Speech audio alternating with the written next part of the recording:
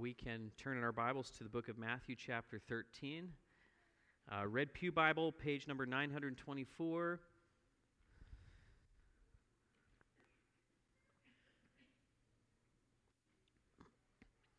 Last Sunday, I started a kind of a mini-series in Matthew. We moved into the parables of Jesus, and we're looking at a series of parable, and almost like a kind of a sermon in itself of parables.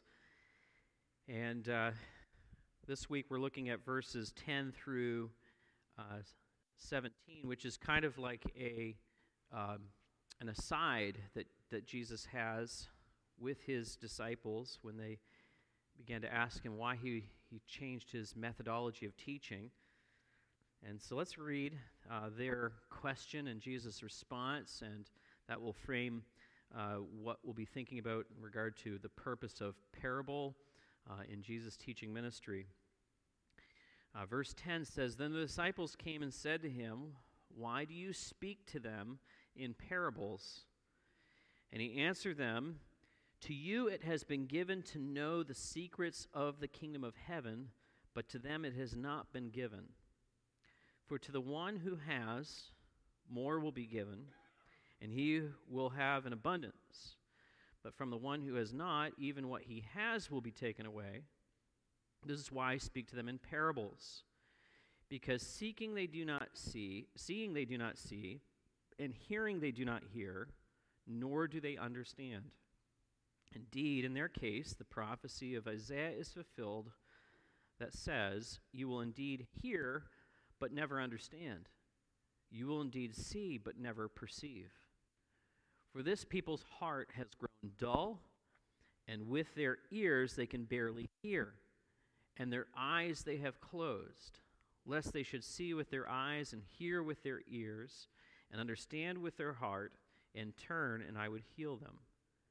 But blessed are your eyes, for they see, and your ears, for they hear.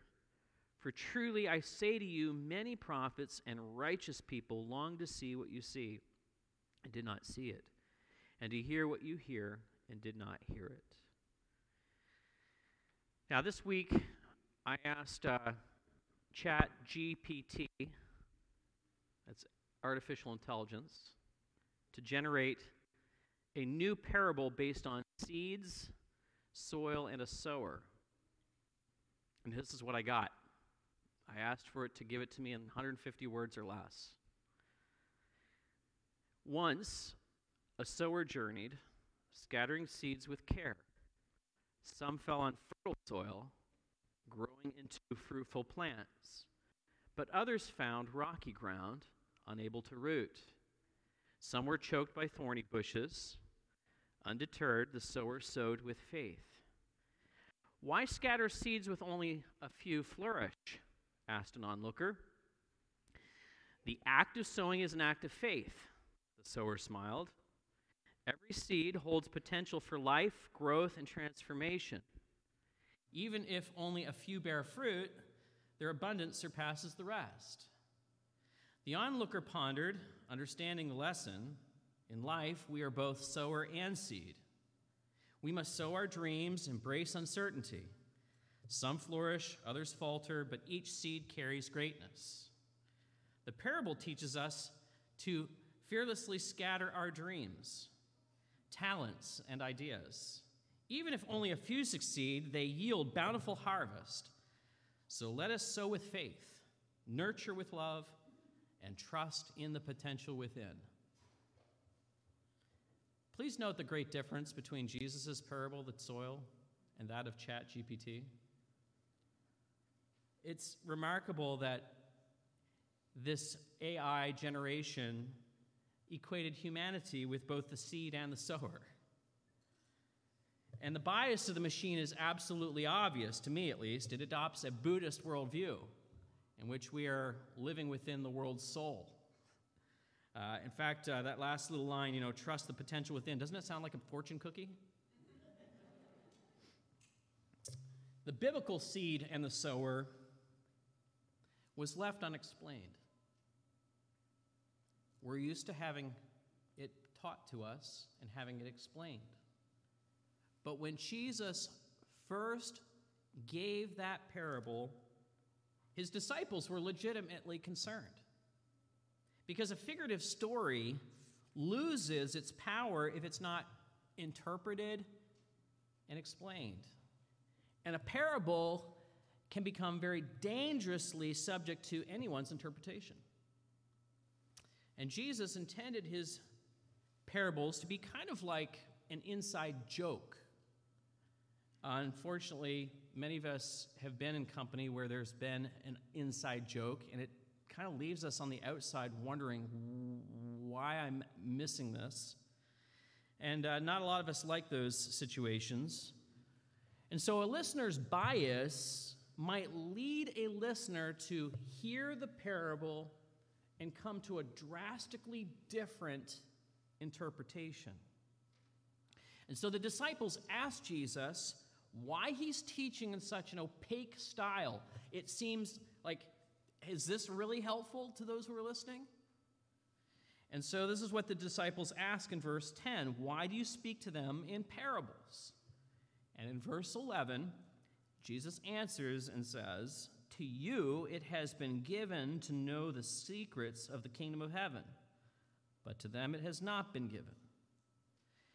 And so in this short reply, we're given a reason why Jesus is teaching in this more guarded method. And the Word of God, Jesus tells us, divides people into two groups. The Word of God actively divides listeners into two groups of people, and it reveals what kind of heart that they have. Maybe you are familiar with Hebrews chapter 4, verse 12, in which the author says that the Word of God is living and active, sharper than any two-edged sword, piercing to the division of soul and spirit and joints and marrow, discerning the thoughts and the intentions of the heart. And when the Word of God is proclaimed, whether through the mouthpiece of Jesus or the mouthpiece of his servants, there are reactions and responses that come to the Word as it is given. And response to God's Word reveals whether a person has a new heart or they have a hard heart. See, look in the pre-context in Matthew 12, verse 28 through 50, Jesus is surrounded by his disciples who are listening to him, and his family is on the outside calling to him, asking him to come out. And Jesus shows us in this situation that a family-like affection for God the Father is indispensable for having true relationship with God himself. Having a family-like affection is manifest in actively doing the things that the Word tells us to do. In verse 50, we see these words of Jesus in which he says, whoever does the will of my Father in heaven is my brother and sister and mother. And we expect father, brother, sister to have family-like affection for one another and a responsiveness to communication. And so here in Matthew 13, Jesus is showing his disciples that there are certain kinds of responses to God's Word, and an effective response indicates a significance of relationship. Our Heavenly Father desires to see our affections. He desires to see us respond to him. And it's really important for us to see what Jesus says here, that an affecting knowledge of God, the Word of God is sown to reveal whether we have an affecting knowledge of God or not. This is the big idea of the text. If you could go back one slide, this is the essence of what Jesus says in verse 11. The Word of God is sown to reveal whether we have an affecting knowledge of God or not. I I struggled this week in my office thinking, okay, what word do you use here? We don't use the word effective that often, but it's the idea of a loving knowledge of God, an affectionate, an effective knowing. That's the difference between just kind of knowing about someone and deeply knowing their day-to-day interactions with you. There's a difference between me knowing George Washington intellectually and then knowing him personally. We know Jesus on a different kind of basis because we have the gift of the Holy Spirit within us that shows us what he's like. And this is critical, and the affecting knowledge of God is a gift that comes through the Holy Spirit. Now, I want to walk through this text and show you how I come to this. In verse 11, Jesus says that the word is proclaimed for various purposes. Verse 11, we see it say, "To you it has been given to know the secrets of the kingdom of heaven." And this response to God's word reveals whether a person has a new heart or a hard heart. And a soft, new heart has a growing affection for our Heavenly Father. And we've got to accept the reality of what Jesus says here, that there will be some whom it has not been given to have an affectionate relationship with God. If we don't recognize this distinction, that God may have purposes for his word as it's presented, we then make the grace and mercy of God less than it is. And we can become filled with pride, thinking that we've got some aptitude or we've got something that we on our own have that they don't have in order to know the secrets of the kingdom of heaven. This is not an intellectual secret, rather it's the idea of a spiritual awareness about who God is through Jesus Christ. And the Word of God is dynamic for those who have depth of heart. They have a heart that is soft, that's been transformed by the Holy Spirit. Now, verse 12, moving as we go to verse 12, we see that Jesus explains. He says, to them it's not been given, but to the one who has, more will be given, and he will have an abundance. But from the one who is not, even what he has will be taken away. Now, verse 12 sounds a lot like the rich get richer and the poor get poorer. And that is actually probably a proper way to think about what Jesus is saying. But have what? What is it that they have? Well, think about the context of the parable in verses 5 and 6, and notice that in Jesus' parable, he says, other seeds fell on rocky ground where they did not have much soil. But then the sun rose, and they were scorched, and since they had no root, they withered away. In contrast, you actually see Jesus contrast in verse 8 that there's one that has much soil, that has a deep root, it has a root system. And that person has what Jesus would say is a depth of heart. They have a heart that's soft, that is able to receive the word of God. In other words, this listener has a depth of heart. It's soft. It's prepared by the Holy Spirit. Depth of heart is also, in this context, a metaphor for hearing well, of receiving well. And Jesus tells us that whoever has a soft, new heart, like soil, soft, it's been turned, it's going to receive the word of God, it's actively going to be listening, and it will be abundantly bearing fruits. And so what Jesus is telling us is that the quality of the soil matters significantly.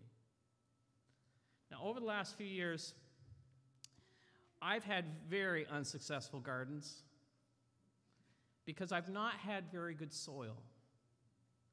And this year, Judy gave me some wonderfully aged soil. It was horse manure that had been sitting for 7 years. It essentially returned to soil from being manure after almost 7 years. And I'll tell you, in this soil, this deep, fertile soil, my tomatoes, my squashes, my lettuce, my onions, my potatoes have tripled in size within 3 weeks. Less than 3 weeks, they tripled in size. I've never had so much success. And the success in gardening is as much the soil as it is the listening to Judy.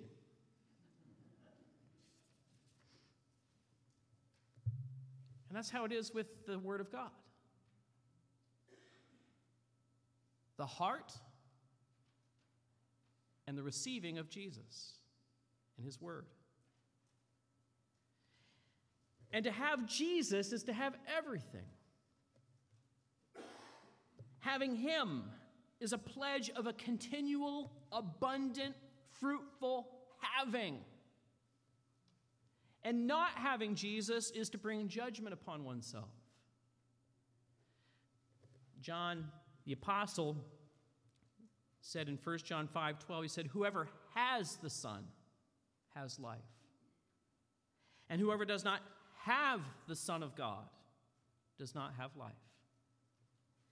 See, there is a dynamic quality to the Word of God that occurs in the heart of someone who's been softened by the Holy Spirit. But on the other hand, the Word of God is death for those with no depth. Verse 13, we read this. "This is why I speak to them in parables." This is the purpose of why I speak to them in parables, Jesus says. "Because seeing they do not see, and hearing they do not hear, nor do they understand." Now, Mark's presentation of this parable is a little bit different. He uses a stronger word than in their case. He uses the words, "so that." So that. And that's pretty strong. Mark seems to give the indication that Jesus is purposely trying to harden these hearts. It's so that they will not be able to hear. I'm purposely using these words that are hard in order to harden the heart. Now that's maybe harder than how Matthew presents it. And so Mark gives us this impression that his purpose was to harden their hearts, and Matthew gives us the impression that their hearts perhaps were already hard. They were already hard. Now, Mark's presentation sounds an awful lot like predestination. And some have suggested that perhaps Matthew was softening Mark's harsh sound. I don't think that's the right approach. Rather, I think we need to admit that a smooth reconciliation of predestination and free will is not easy. It's not easy, and that's very true. Yet a harmonization is not impossible, yet we may not be able to harmonize it, but we should not assume that God cannot harmonize these issues. With God, nothing shall be impossible. And the bottom line seems to be that some people may never get it. They may hear it, they get the concepts, but their heart is never affected and they never respond to the gospel. But only God ultimately knows who that might be. We don't know. Now, in verse 13, Jesus draws these words from Isaiah, in which he quotes in full in verses 14, 15. And he draws these words, seeing they do not see, and hearing they do not hear, and it's a recurrent theme from the Old Testament world. In fact, it was in the kind of basis upon which the nighttime conversation with Jesus and Nicodemus occurred. Jesus said to Nicodemus, "Truly I say unto you that unless one is born again, he cannot see the kingdom of God." Now, Jesus was giving and describing a need for a new kind of heart, a new soil that could receive and hear and see. And he was saying that you're not going to have an effective relational knowledge of God apart from the Holy Spirit. John 3, 6 through 7 says, "That which is born of the flesh is flesh, and that which is born of the Spirit is spirit. Do not marvel that I say to you, you must be born again." You see, Christianity will never make sense. You won't get it. And you'll be continually frustrated by trying to reform yourself and try to be like as good as you possibly can. Unless the Holy Spirit gives you these new affections and loves for God alone. You will have a rocky heart that will be divided. And it is the Word of God which reveals whether or not we have an effective knowledge of God or not. When the Word of God hits, do we say, I don't want that? Or do we say, this is what my Heavenly Father is telling me. I better lean in. I better hear what He's telling me to do and make the changes to my life so that I might have relationship with Him. Those are the differences. And the Spirit is what gives us a soft heart to love the Word. And I believe that that effective knowledge is a gift of the Holy Spirit. We don't know how it comes. It's like the wind and the leaves. We don't know how it occurs, but all of a sudden it's there. And it's undeniable. And the changes that are starting to be seen are so palpable that you've got to say that there's life there. But we don't know where the wind blows and how it flows. Now, not having an effective knowledge of God is a curse. It's a curse. Verse 14 to 15, Jesus quotes Isaiah. And as we read this, he says, "Indeed," verse 14, "in their case, the prophecy of Isaiah is fulfilled." This means that the reaction to the Word of God it's nothing new. It was true in Isaiah's day. It was true in Jesus' day. It's true in our day. Isaiah was a preacher, just like Jesus.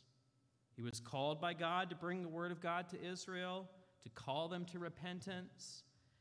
And if they were willing and obedient, God was going to wash away their filthy sins and make them as white as snow, just like we heard in the scripture reading. Now, in Isaiah 6, we learn about Isaiah's call. This is actually where this text Jesus quotes from. And in Isaiah 6, we learn about Isaiah's calling. And we hear those famous missionary lines that I have heard all through my growing up years. "Whom shall I send, and who will go for us?" And Isaiah responds instinctively and says, "Here I am. Send me." And immediately after Isaiah responds and says, "I'm going to go and I'm going to tell Israel exactly what they should do to repent and turn," the Lord then says to Isaiah, go and say to this people, what? What Jesus quotes. That you will indeed hear, but you will never understand. And you will indeed see, but never perceive. For this people's heart has grown dull, and with their ears they can barely hear, and with their eyes they have closed, lest they should see with their eyes and hear with their ears and understand with their heart and turn, and I would heal them. Jesus was an eager servant to follow his heavenly Father. He endured the cross. But he was not blindly optimistic about human nature. He knows that when the Word of God hits the human heart, not every heart is good and ready to receive the Word of God. Many are hard, many are rocky, many are thorny. But yet, he also understood that the Holy Spirit blows into hearts and lives and is able to create life where others might just see a valley of bones. Some people might say there's no hope here, folks. But that's when God moves and blows with his Spirit to bring to foolishness the wisdom of this age. I've been here for 12 years, and there's several folks in my life that I thought, they'll never change. And boy, was I wrong. And God moved in their hearts and blew life into them. Now, I use the word curse because that's a strong word. I know it's a strong word.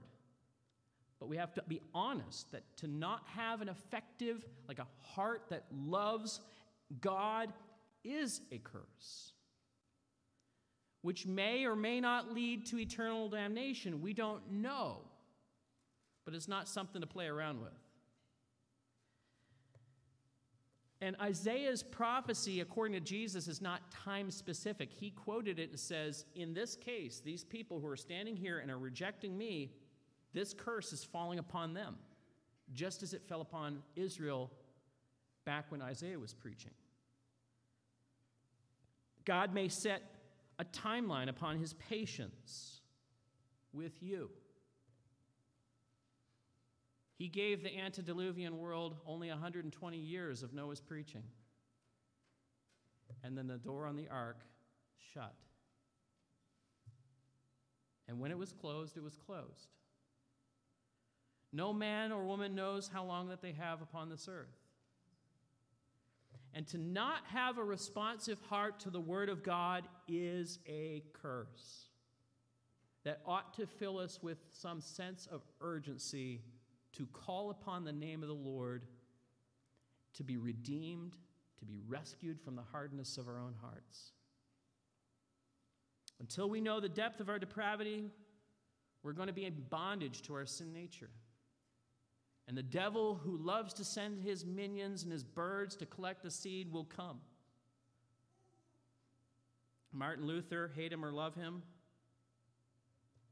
commenting on the seeds in the soil, he said this: what else does this mean but that the free choice of the human heart is held down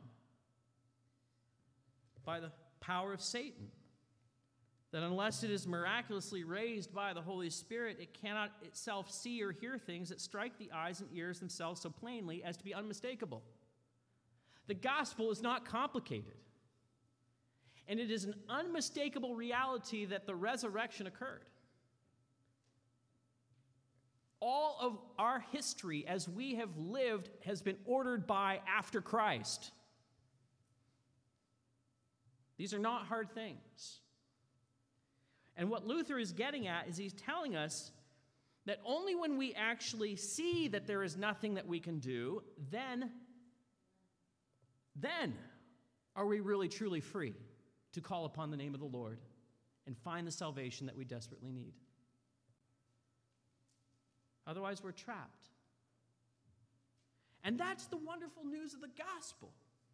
That those who are truly desperate evidence the work of the Spirit. It shows in their hunger, it shows in their thirst that they love and they're desiring the righteousness that comes through the gospel. They want it, they desire it. Even if it's telling them a hard thing that they don't instinctively want to hear. They want it. But as much as not having an effective knowledge of God is a curse, having an effective knowledge of God is a blessing. And that's what Jesus says in verse 16 to 17. He says, "But blessed are your eyes, for they see, and your ears, for they hear. For truly I say to you, many prophets and righteous people longed to see what you see, and did not see it, and to hear what you hear, and did not hear it." It's a blessing because they see. Their eyes see. Their ears hear. Jesus is saying it's not for them. It's for you.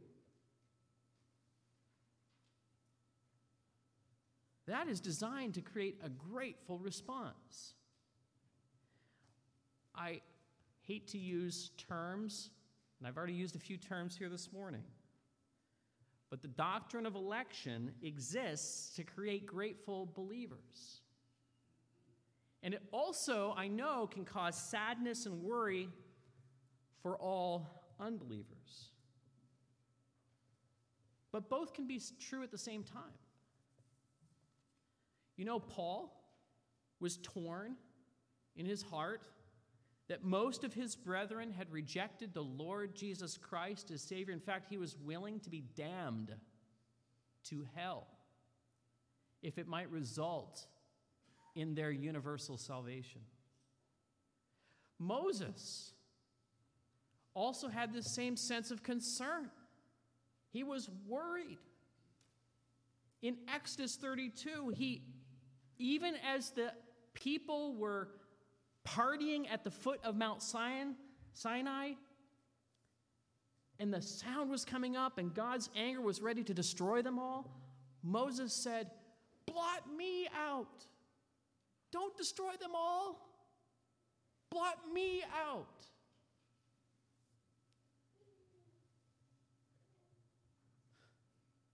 It's not a wrong emotion. It's not a wrong emotion at all.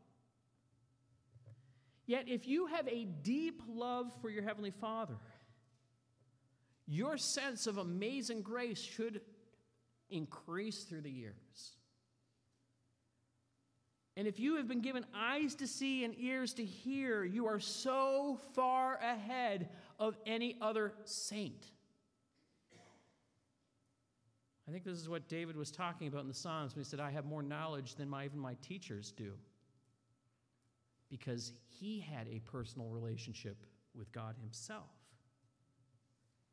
I don't know how many of you have watched a few episodes of The Chosen. I've enjoyed them. I hope you've had a chance to see some of them. I think you would enjoy them. I think it's probably as close as you might get to going back in time and living in the first century, perhaps, and being in the crowd, watching what's going on.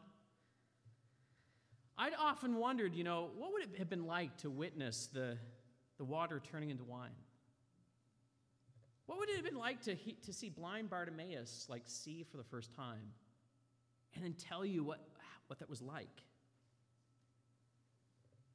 We might think that it would be better to have lived in the first century. But you know what Jesus told Thomas? Thomas, he said, "Blessed are those who have not seen and yet have believed." Those who have eyes from the heart to see, even though they can't put their fingers in his side. Peter told his disciples at the end of the first century, he said, "Though you have not seen him, you love him. Though you've not seen him, you believe in him and rejoice with a joy that is inexpressible." I think I've said this many times. How is it that growing up, I can be told about a historical figure and have such a deep love for that person whom I've never seen, saying, Jesus loves me, this I know. From a child, and have a growing desire to see him, and yet have the capacity to see him. That is a miracle of the Holy Spirit. And it's a blessing. It's none other than the Holy Spirit to give you a living sense of his personhood, a taste for God. He's your Redeemer. He is your eternal happiness. And this is a perfect happiness that this world cannot take away from us. See, what the Word of God does, when it's sown to reveal whether we have an affecting knowledge of God or not. Joseph Bellamy lived 1719 to 1790, was a patriot pastor who lived during the Great Awakening and also the Revolution. His son served in the Continental Army. He pastored for 50 years in one community, Bethlehem, Connecticut. And during the Great Awakening, he was actively riding his horse and going around and sharing and preaching.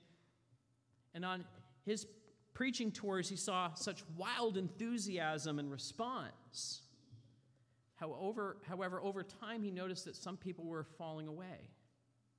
And so he retreated back to his pastoral study to brood on this problem. And in one of his most famous treatises and writings, he wrote about the character of true religion. He wisely observed this, that God does not intend, in the dispensations of his providence, to permit us a perpetual state of ease and enjoyment, but permits us a state of trial. One great end that he has in view is that he may prove us and know what is in our hearts. And parable is kind of like a trial. They were meant to challenge the listener. Isaiah 55:10 through 11 says, "For as the rain and the snow come down from heaven, so shall my word be that goes out from my mouth. It shall not return to me empty, but it shall accomplish that which I purpose, and shall succeed in the thing for which I sent it." And God's word reveals different kinds of soils, different kinds of hearts, some bad and some good. A good heart is soft. It's a new heart that's been created by the Holy Spirit to receive the seed, and it grows into deeper layers of affection with our Heavenly Father. But a hard heart turns away and says, I don't want to hear this anymore. I don't want anything more to do with him. And there's a great contrast, and the chasm and the distance between the two is great. There is an eternal difference between the two kinds of hearts. So what do you do with a message like this? I have different hearers in the room, and I don't want to assume that everyone has a heart that is soft. In fact, there can be hard hearts. I would encourage you that if you're sensing resistance, that you humble yourself and call upon the Holy Spirit to give you the soft heart that you need to receive. There are times and seasons in which we are more hard than others. There are times when we are soft and tender. In those moments in which we find ourselves drifting and the hardness starts to come, we ought to be asking ourselves, why is our heart not wholly focused upon Christ? And when those revelations come by the Holy Spirit that we have loved the things of this world more than the Word of God, we ought to repent and we ought to turn and open our hearts up to Him again. This is how we ought to respond. There are different responses to the purposes. So I'd encourage you to open your hearts and let God have His work within it. Let's pray.